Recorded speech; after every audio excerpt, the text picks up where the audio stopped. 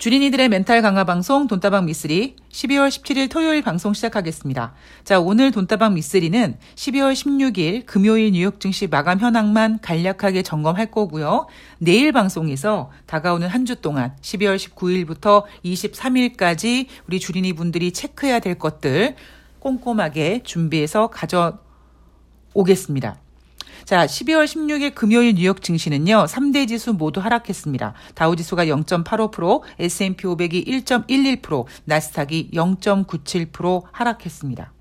자, 이날 뉴욕 증시가 하락한 이유는 연준을 비롯한 중앙은행들이 내년에도 여전히 인플레이션이 강할 것이다. 자, 내년에도 인플레이션이 강하면 연준을 비롯한 각국의 중앙은행들의 금리 인상 기조가 계속 유지가 될 것이고 금리 인상은 주식시장이 좋지 않을 거기 때문에 주식시장이 하락했다라는 거죠. 자, 여러분 머릿속에요. 두 가지를 한번 생각해 보십시오. 여러분 머릿속에 저울질을 한번 할 수 있는 그 저울기를 하나 딱 머릿속에 담아두시고요. 왼쪽에는 인플레이션이라는 거를 얹어놓고 오른쪽에는 경기침체라는 거를 한번 얹어놓고 저울질을 해보십시오. 과연 주식시장에서 어떤 것이 더 무거운, 더 심각한 악재가 될 수 있는지. 자, 여러분 머릿속에 있는 그 저울기는 어느 쪽으로 기울어지셨습니까? 저는 오른쪽입니다. 즉 경기 침체가 주식시장에 더 무서운, 더 위험한 악재다라고 생각을 합니다. 왜냐하면 물론 인플레이션과 경기 침체는요, 뗄래야 뗄 수 없는 정말 한 몸처럼 움직입니다. 그런데 인플레이션은요, 금리 인상 카드를 회수하기만 하면 됩니다. 그런데 경기 침체는요, 그게 아니거든요. 경기 침체는 경제는 쉽니다 보니까 경제가 안 좋을 거야, 이런 분위기가 형성이 되면 돈이 돌지를 않거든요. 그럼 분명히요, 이 돈은 어딘가에 빵꾸가 항상 나 있습니다. 그래서 그 빵꾸가 돈이 돌면서 돌려막기를 하든 뭘 하든 간에 그 구멍을 계속 메꾸고 그 다음 구멍은 또 다른 돈이 메꾸고 하면서 계속 돈이 돌아야 되는데 경제가 안 좋아진다라고 하면 사람들이 돈을 꽉 쥐고 있죠. 돈이 돌지 않죠. 돈이 돌지 않으면 분명히 어디선가 처음엔 아주 작은 부분에서 빵꾸가 납니다. 근데 그 빵꾸가 메꿔지지를 않죠. 그래서 그 조그만 빵꾸가 결국에는 도미노식으로 더 큰 문제를 만들어낼 수 있거든요. 인플레이션이라는 재료 단순히 그거 하나만 움직이는 게 아니라 인플레이션이 꺾이지 않아서 연준이 금리 인상을 계속 할 것이다. 이렇게 연결되는 거잖아요. 그런데 지금 우리가 걱정하고 있는 부분이 뭐냐면 연준 의원들이 인플레이션 목표치 2%를 자꾸 이야기하다 보니까 이번에 12월 달에 발표한 11월 소비자 물가지표가 이제 겨우 7.1%인데 저거 언제 2% 되겠어? 너무 오래 남았잖아. 얼마를 더 내려와야 돼? 지금 7.1% 인플레이션이 2%까지 내려오려면 도대체 얼마나 더 금리 인상을 해야 돼? 이 부분 아닙니까? 자, 그런데요. 인플레이션은요, 사람이 하는 일이잖아요. 조절이 가능합니다. 이럴 수 있어요. 연준 위원들이 우리가 코로나라든가 그리고 각국의 어떤 그 정책들 그리고 시간이 흐르면서 어떤 화폐 가치의 어떤 사이즈가 점점 커지면서 인플레이션 2%보다는 조금 목표를 높여 잡아도 괜찮을 것 같다. 즉 다시 얘기해서 인플레이션 목표치 2%는 지금 2022년에 조금 맞지 않는 수치다. 그래서 목표 인플레이션을 3%로 잡겠다. 그러면 그런 발언을 만약에 한다면 그 얘기는 다시 얘기해서 연준이 금리 인상 카드를 거두겠다는 얘기입니다. 그럼 뉴욕 증시 상승하겠죠. 그런데 경기 침체는 그렇게 단순하게 해결될 수 있는 문제가 아니거든요. 굉장히 복합적입니다. 그래서 오히려 지금 뉴욕 증시에서 인플레이션 때문에 연준이 금리 인상을 계속할 것이다라는 재료를 가지고 증시 하락을 해석하는 것이 한편으로는 그나마 다행이다라고 생각을 하고요. 그리고 그나마 조금 경기 침체보다 조금 가벼운 재료를 가지고 뉴욕 증시를 하락시키면서 각국의 주식시장이 부진하면서 지금 우리가 겪고 있는 이 유동성의 거품이 자연스럽게 꺼지는 거 나쁘지 않습니다. 자, 근데 저는요, 제가 아까 오른쪽에 경기 침체, 왼쪽에 인플레이션 얘기하면서 미쓰리는 그동안 여러분들한테 계속 말씀드렸던 게 뭐냐면 미국은 이미 경기 둔화요, 경기 침체다라는 이야기를 계속 해드리고 있죠. 많은 투자 전문가들이 내년에 미국 경기가 둔화될 것이다. 내년에 경기 침체가 올 것이다. 라고 얘기하고 있지만 미쓰리가 봤을 때는 지금이 경기 둔화요, 지금이 경기 침체다라는 겁니다. 그럼 여러분 머릿속에는요. 아, 그래? 그렇다면 경기 침체라는 재료로 증시가 하락하는 것보다는 인플레이션이 쉽게 꺾이지 않아서 연준이 금리 인상을 계속 할 것 같은 그런 불안함이 증시를 빼는 것이 훨씬 더 괜찮겠네라고 안도하시면 됩니다.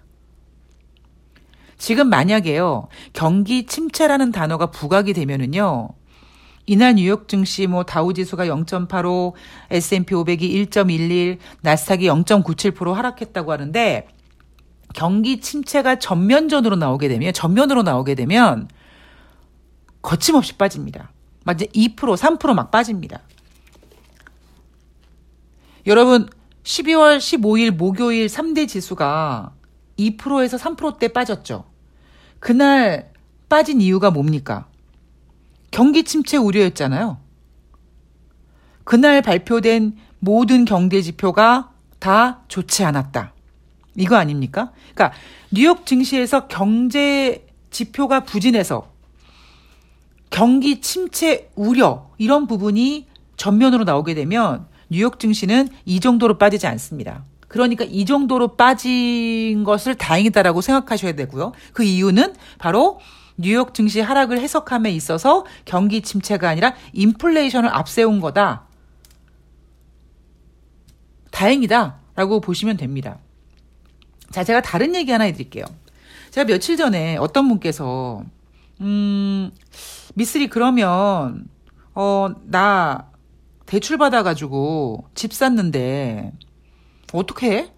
라고 질문을 해주신 분이 있다고 했죠. 그분의 걱정이 뭘까요? 뭐가 걱정일까요? 대출을 받아서 집을 샀는데 집값이 떨어지는 게 더 걱정이겠습니까? 대출을 받아서 샀기 때문에 매달 내야 하는 이자 부담이 더 커지는 게 걱정이겠습니까? 후자 아니겠습니까?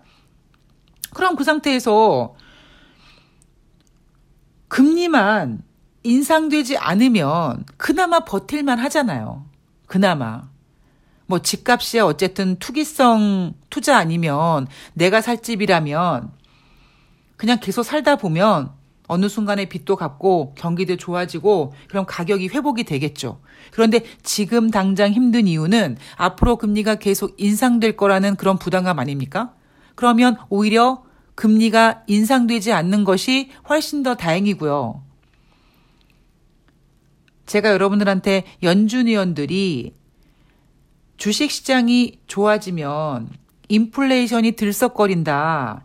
그래서 주식시장에다가 계속 안 좋은 얘기를 하고 있다. 계속 안 좋은 얘기를 하긴 하는데 결정적인 순간에 제롬 파월 연준 의장이 시장에 굉장히 긍정적인 키를 줍니다. 그죠? 지난번에 중간선거를 앞두고 비스무리한 발언을 해서 중간선거 랠리를 이어갔고요.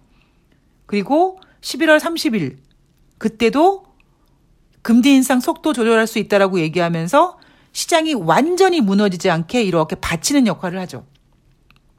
그런데 그 분위기를 계속 이어가지 못합니다. 왜냐하면 금리 인상 속도 이런 분위기를 이어가다 보면 주식시장이 막 벌렁벌렁거리고 그 벌렁벌렁거리는 주식시장을 보면서 인플레이션도 똑같이 벌렁벌렁거린단 말이에요. 그래서 지금 연준 위원들은 오히려 시장에다가 더 공격적인 독서를 하는 것이다 라는 것이 저의 생각입니다.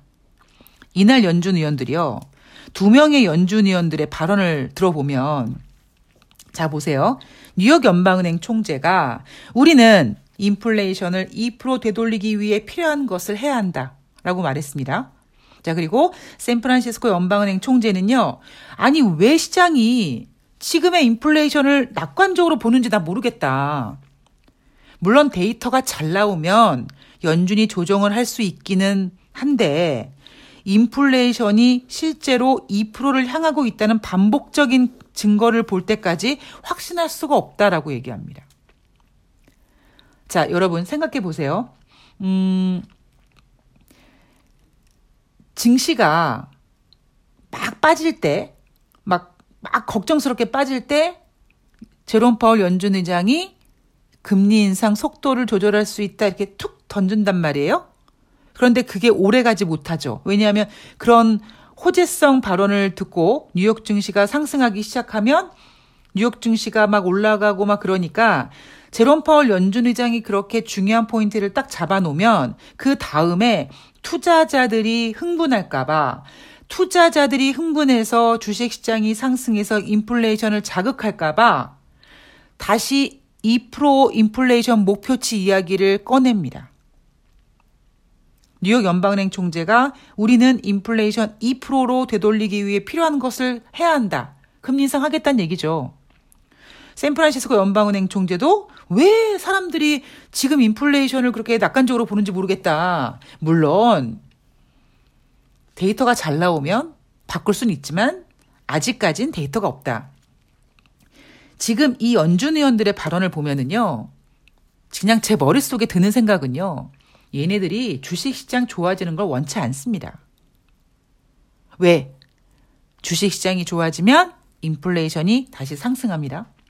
그나마 지금 올해 25bp, 50bp, 75, 50 이렇게 엄청난 금리 인상을 통해서 겨우 지금 7.1까지 잡아놓은 이 인플레이션을 주식시장이란 녀석이 좋아지면서 다시 7.1보다 좋아지거나 혹은 다시 앞자리가 8로 바뀔까 봐 그래서 연준 위원들은 저렇게 계속 공격적인 발언들을 독서를 시장에다가 내놓습니다. 그래서 여러분들은요. 뭐 뉴욕 증시 마감현황 이런 데서 연준 위원들이 뭐 이렇게 얘기했다. 쫄지 마세요. 아, 니네가 다 생각이 있었구나. 계획이 있었구나. 니네는 주식시장이 화랑이 되는 걸 원치 않아요. 대신에 완전히 무너지는 것도 원치 않습니다.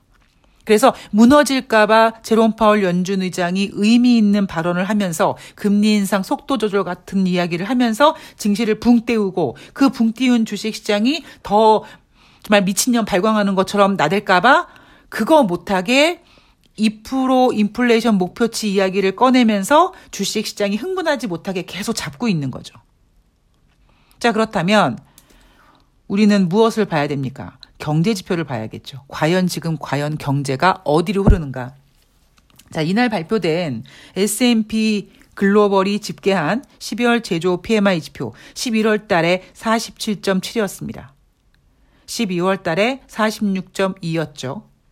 31개월 만에 최저치 경신했고요. 이미 기준선 50을 이탈한 지 몇 개월 됐습니다. 12월 서비스업 PMI 지표도 11월 달에 46.2였는데요. 12월 달에 44.4로 부진했습니다. 자, 여러분, 이제부터 여러분들이 굉장히 생각을 심플하게 한번 해보세요. 이제 연준 위원들이 어떤 생각을 하고 있는지는 아셨죠? 연준 위원들은 주식시장이 화랑이 되면 자기네들이 공격적인 금리 인상을 통해서 지금 겨우 잡아놓은 이 인플레이션이 다시 상승할 수 있으니까 주식시장이 상승하지 못하게 꾹꾹 누르는 역할을 하고 있는 겁니다. 이런 그들의 노력이 어느 정도 진행이 되는 가운데 지금 미국에서 발표되고 있는 경제지표가 부진해요. 그러면 연준 위원들은 자기들이 내뱉는 독설로 인해서 주식시장의 상승을 눌러놓고 그렇게 자연스럽게 금리 인상과 함께 주식시장이 화랑이 되지 않는, 주식시장이 이렇게 좀 약간 얌전해지는 그 기간 동안 시간이 흘러가면서 이제 금리 인상 효과도 더 나타나게 되고 자연스럽게 유동성 버블이 꺼지면서 경기 침체로 꼴깍 넘어가기 직전에 연준이 금리 인상 카드를 거두는 거죠. 굉장히 좋은 카드입니다, 여러분. 좋은 시나리오입니다. 제가 걱정하는 건 뭐냐면 지금 제 머릿속에 있는 이 시나리오 이외에 다른 뒤통수 치는 돌발악재가 무엇일까가 무엇일까가 궁금하고 걱정되는 거죠. 저는 지금 연준 위원들이나 이런 시장 분위기를 보면서 정말 이대로만 간다면 나쁘지 않다라고 보고 있습니다. 여기서 얘기하는 나쁘지 않다라는 건 여러분 다시 말씀드리지만 좋다는 얘기가 아니에요.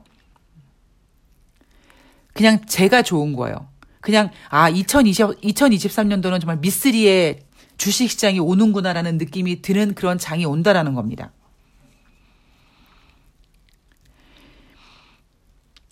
자, 이제 우리는요. 조금 지혜로운 투자자가 되기 위해서 인생이나 주식이나 한쪽 방향으로만 가는 게 없습니다. 제가 내일 방송에서 다시 해드리겠지만 12월 16일 금요일 기준으로 3거래일 연속 하락했습니다. 그리고 다우지수는 33,000선을 이탈했습니다. 근데 여러분 10월달 말경에 중간선거를 앞둔 뉴욕 증시가 10월달에 꾸역꾸역 올라가가지고 33,000까지 그 이상 올라가지 않았습니까? 9월 말에 그렇게 공포스럽고 어마어마한 정말 뭔가가 터질 것 같은 그런 우려감 때문에 투자자들이 시장에 참여하지 못한 상태에서 10월달 주식시장은 중간선거를 가지고 그 재료를 가지고 꾸역꾸역 올라가서 다우지수 같은 경우에는 어느 순간에 벌써 33,000선 이상 가 있는 거잖아요. 자, 제가 어제도 말씀드렸지만 산타랠리 하는데요.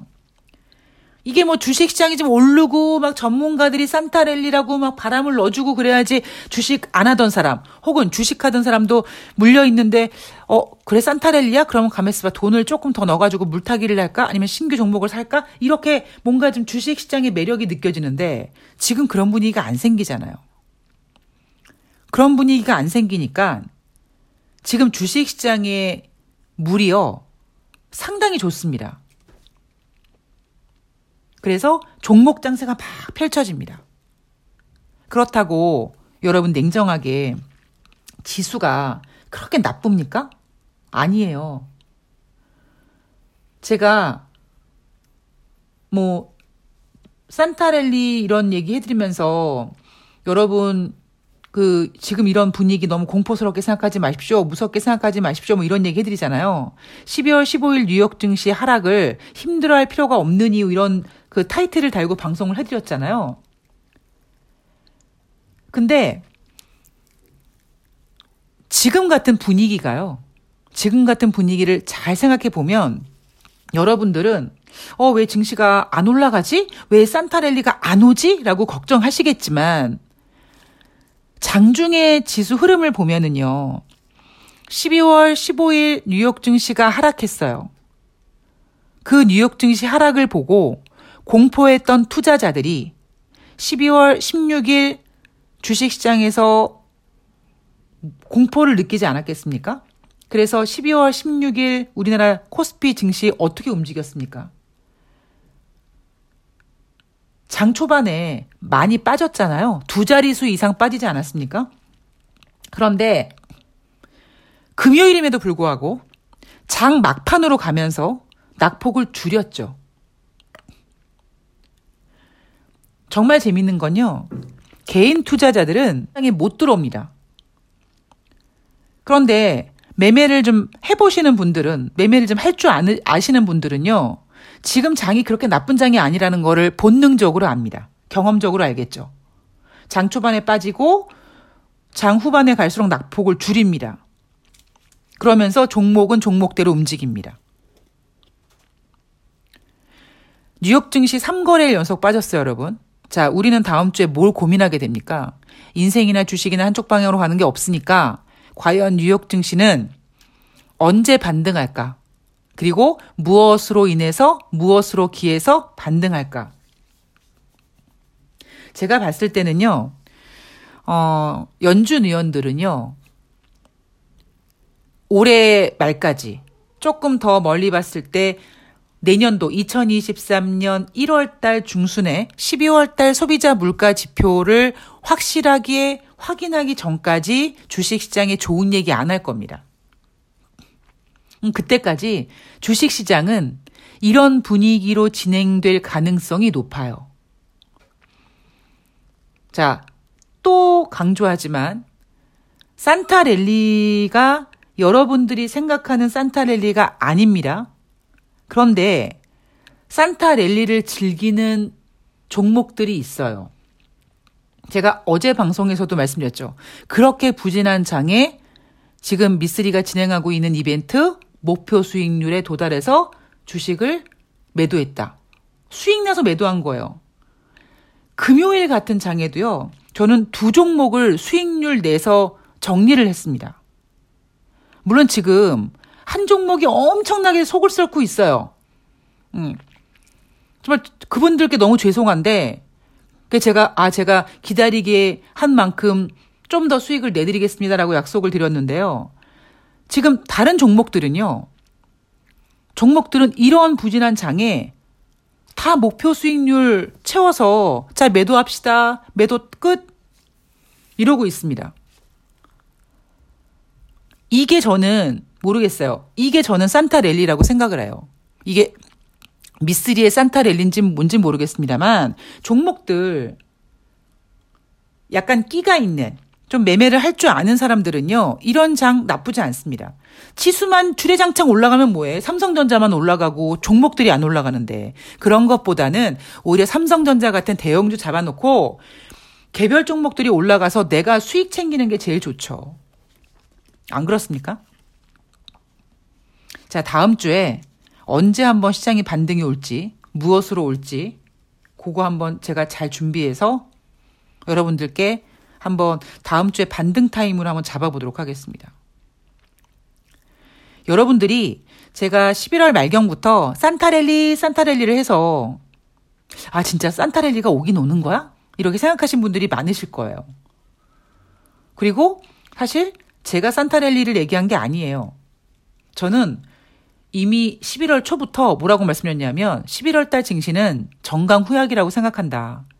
근데 12월 달은 솔직히 잘 모르겠다. 그런데 일단 쟤네들이 산타랠리를 보낼 생각은 있는데 그들의 계획대로 안 될 수도 있다. 그리고 산타랠리 분위기를 여러분 누가 잡았습니까? 미국 월가에서 올해 뉴욕 증시는 1분기, 2분기, 3분기 모두 마이너스 수익률을 기록했다. 그럼 4분기에는 플러스 수익률을 기록하지 않겠느냐? 뭐 이런 분위기를 계속 띄웠죠. 그러니까 그런 분위기를 띄우다 보니까 증시가 11월 달 좋았단 말이에요. 중간 선거까지 끼고 있다 보니까. 그러니까 연준이 또 거기다 찬물을 끼얹죠. 자, 다시 얘기해서 지금요. 대형 투자 은행들의 CEO 혹은 그들에게 돈이 돌아서 주식시장이 좋아야지만 되는 직업을 갖고 있는 사람들은 그렇게 산타랠리 이야기를 하면서 그림을 그렇게 그려갑니다. 그런데 연준 의원들은 그걸 바라지 않죠. 왜? 산타랠리가 발생이 되면 인플레이션이 다시 들썩거리는 거를 알거든요. 그러니까 그들의 어떤 그 기싸움으로 인해서 주식시장이 이렇게 전개되고 있지만 종목별로는 굉장히 괜찮은 움직임이 나타나고 있다는 겁니다. 여러분들이요, 그러니까 산타랠리 해서 난 진짜 뭐 굉장히 큰 거를 기대했어 하시는 분들은, 예, 제가 절대 그런 일 없다고 했죠. 산타랠리는 쟤네들이 그냥 그리는 그림일 뿐이다. 되면 땡큐고 안 될 수도 있다. 그런데 일단 산타랠리 계획하고 있다. 그리고 제가 여러분들한테 이런 얘기 드렸잖아요. 2400포인트 안착을 꽤 오래 했었습니다. 그러다가 이제 2400포인트 안착을 하니까 증권사 보고서들이 살짝 주간 코스피 전망치 상향 조정을 했단 말이에요. 그게 제가 여러분들한테 뭐라고 말씀드렸냐면 2400포인트에 안착하고 2500포인트 정도에 도달해서 안착을 하게 되면 증권회사에서 산타랠리 타령할 것이고 1월 효과 타령할 것이고 그렇게 막 펀드 팔고 팔아 제끼고 새해 기대감 불어넣어서 주식시장이 상승하고 그런 기대감으로 주식시장에 주린이들이 뛰어들 것이다. 그런데 그게 공식이긴 하지만 이번엔 그렇게 안 될 수도 있다라고 얘기해 드리잖아요. 그러니까 저도 제가 이렇게 얘기하면서 내가 도대체 말이야 말밥이야 무슨 얘기를 하고 있는 거야 라고 생각이 들 때가 있어요. 근데 사실 저는 머릿속에 너무 명쾌하거든요. 제 머릿속은 너무 명쾌한데 그 명쾌함을 딱 입 밖으로 냈을 때 여러분들이 진짜 듣고 싶은 것만 듣고 그리고 살짝 오해해서 들으시고 막 그러다 보니까 제가 그런 부분이 막 답답해서 이런저런 얘기를 하다 보니까 더 헷갈리게 되는 거죠. 더 말인지 말밥인지 모르는 이야기가 지금 계속 나오고 있는데 저는 지금 너무 확고해요. 제가 이번 주말에 뭐 할 거냐면 주식 시장에 상장되어 있는 전 종목을 다 돌려볼 겁니다. 지난주 금요일 날 꽤 많은 분들이 이제 이벤트를 통해서 이제 수익 실현하셔가지고 하신 다음에 또 이벤트 할래요. 그리고 종목을 기다리고 있습니다. 그래서 그분들한테 제가 주말 동안에 전 종목 다 보고 삼삼하고 이쁜 녀석들 골라가지고 추천하겠습니다라고 했거든요. 그러니까 그분들을 위해서뿐만 아니라 저는 이제 내년에 시황이 잡혔단 말이에요. 내년에 시황이 어떨지 여러분들께 말씀드렸죠. 금리 인상에 대해서도 말씀드렸습니다. 미쓰리가 예상하고 있는 거는 내년도 그냥 한 번 정도 금리 인상하고 남은 7번의 연준의 회의에서 금리는 동결로 갈 것이다. 시장에서 원하는 금리 인하는 정말 어떠한 금리를 인하할 수밖에 없는 악재가 터져야지만 금리 인하할 것이다. 그래서 금리 인하가 결코 좋은 게 아니다. 이런 얘기 해드렸죠. 그래서 제가 이제 시황이 잡혔으니까 그럼 내년에 매매할 종목들을 볼 겸 전 종목을 한번 이 시점에서 다 한번 돌려보는 거죠. 그 작업을 제가 주말에 할 겁니다. 그러니까 여러분들께서도요. 주식이 결코 쉽지가 않아요. 그러니까 주식 용어가 어려운 게 아니라요. 주식을 매매하는 방법, how to 때문에 힘들어 하십니다. 그러니까 여러분들한테 제가 가장 강조해 드리는 게 뭐냐면 시황을 알아야 되고 시황을 어떻게 합니까? 인간이 알 수 없는 미래를 어떻게 합니까? 제가 시황이 안다라고 하는 표현은 인간이기 때문에 앞으로 일어날 수 있는 일들 중에 많은 시나리오를 가지게 되는 거죠. 예를 들면 소비자 물가지표가 예를 들면 그때 3이었었죠. 예상치가. 그럼 7.3 이상 나왔을 때는 어떤 시나리오를 써야 되고 7.1 이하, 그러니까 7.3 이하가 나왔을 때는 시장이 어떻게 될 것이며 만약에 뭐 7.3 이상이 나왔더라도 전년 동월 대비가 아니라 전월 대비 혹시 지표가 둔화됐다라고 그걸 좀 포장해서 얘기하지 않을까. 그러니까 인간이 생각할 수 있는 모든 그 섬세한 시나리오를 가지고 하나씩 확률을 맞춰가는 겁니다. 시황은 그렇게 매매하는 거고요. 시황은 그렇게 보는 거고요. 매매는 제일 먼저 해야 될 게 뭔지 아십니까, 여러분? 여러분들이 수익을 내서 그 수익금을 손에 쥐는 일명 미쓰리 표현에 따르면 그 손맛을 보셔야 돼요. 돈도요, 그러니까 고기도 먹어본 사람이 먹어본다는 얘기가 있잖아요. 주식으로요, 돈을 벌어본 사람이 또 법니다. 물론 주식은 여러분 조금 주고 많이 뺏어가요. 그러니까 그 조금 주는, 주린이들이 주식했을 때 맨 처음에 조금 그 주는 수익, 그 수익을 챙기지도 못해요. 그죠? 그냥 더 가겠지 하고 그냥 잔고에 그냥 빨간 거만 그냥 구경하다가 나중에 다 파란색으로 바뀌잖아요. 그러니까 그런 수익 말고 진짜 내가 주식으로 돈을 벌었어. 그래서 그 수익으로 내가 돈을 썼어. 라는 그 손맛을 느낀 사람들이 또 돈을 주식으로 벌 수 있습니다. 전 그렇게 생각해요. 제가 옛날에 제가 주식 매매할 때 어떻게 했는지 말씀드렸죠? 저는 막 제가 힘든 생활을 하면서 굉장히 적은 돈으로 단타를 치면서요. 진짜로 거짓말 안 하고 하루에 수익이 발생되면 뭔가를 좀 뭐 삽먹고 그랬는데 수익이 안 난 날은요. 진짜 돈을 한 푼도 안 쓴 날이 있습니다. 수익이 안 나는데 돈을 어떻게 써? 그러니까 수익이 나니까 돈을 쓰고 또 그 돈을 쓰고 싶어서 더 악착같이 열심히 잘 매매를 하는 거죠. 여러분들께서 시황은 이렇게 해야 되고 매매는 이렇게 해야 되는구나. 제가 생각하고 있는 겁니다. 많은 분들께서 제가 여러분들께 이제 조만간 주린이 분들 진짜 주린이도 아니야. 그냥 주베이비. 정말 갓난 탯줄도 떼지 않은 그 갓난 주린이들을 위해서 매매하는 방법 같은 거 어떻게 주식시장에 처음 발을 들이나 이거 말씀드린다고 했는데 오늘 약간 조금 맛배기로 보여드린 거나 마찬가지인데요. 하여튼 새해는요. 새해는 여러분들께서 확고한 어떤 그런 여러분들만의 신념이 있으셔야 됩니다.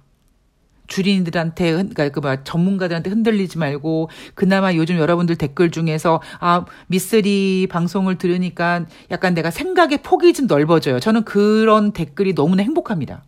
제가 여러분들께 꼭 드리고 싶은 거거든요. 어떠한 이슈가 있었을 때 그 이슈를 잠깐만 틀어보자.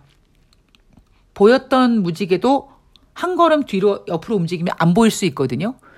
그러니까 지금 시장의 어떤 재료들을 조그만 각도를 틀어서 다양하게 한번 생각해보고 그러다 보면 내가 생각하고 있는 이 시야가 옛날에는 달리는 말 앞만 가게 하기 위해서 양쪽을 막아놨던 것처럼 그런 말이 이제 그 양쪽에 막아놨던 거를 딱 풀러헤치고 시야가 굉장히 넓어지는 거죠. 시야가 넓어지면 어떤 일이 발생됩니까? 내가 선택할 수 있는 길이 많아지는 거죠. 그래서 지금 여러분 이제 12월 달 이제 거의 보름 정도 남았잖아요. 그러면 물론 돈다방 미쓰리를 청취하시는 분들은 주식을 하시는 분도 있고 안 하시는 분들도 계시겠지만 하시는 분들 솔직히 수익 안 났잖아요. 힘드시잖아요, 지금. 그러니까 그런 분들께서 남은 2022년 이 한 보름 정도의 시간 동안 내가 그동안 주식을 도대체 어떻게 했길래 수익을 못 냈지? 한번 그 부분에 대해서 고민하는 시간을 가져보셨으면 좋겠습니다. 문제를 알아야 해결책을 찾을 수 있잖아요. 그래서 여러분들이 왜 내가 주식으로 수익이 못 났지? 그 부분을 한번 돌아보는 그런 시간을 가지시는 것도 굉장히 의미 있는 시간이라고 생각을 합니다. 자, 오늘 돈다방 미쓰리 이래저래 좀 이야기가 쓸데없이 길어졌네요. 저는 내일 방송에서 다가오는 한 주 동안 또 우리 주린이 분들께서 무엇을 체크해야 되고 또 어떤 시나리오를 써야 될지 제가 꼼꼼히 점검해서 갖고 나오도록 하겠습니다. 추운 날씨에 감기 조심하시고요. 저는 내일 뵐게요. 고맙습니다.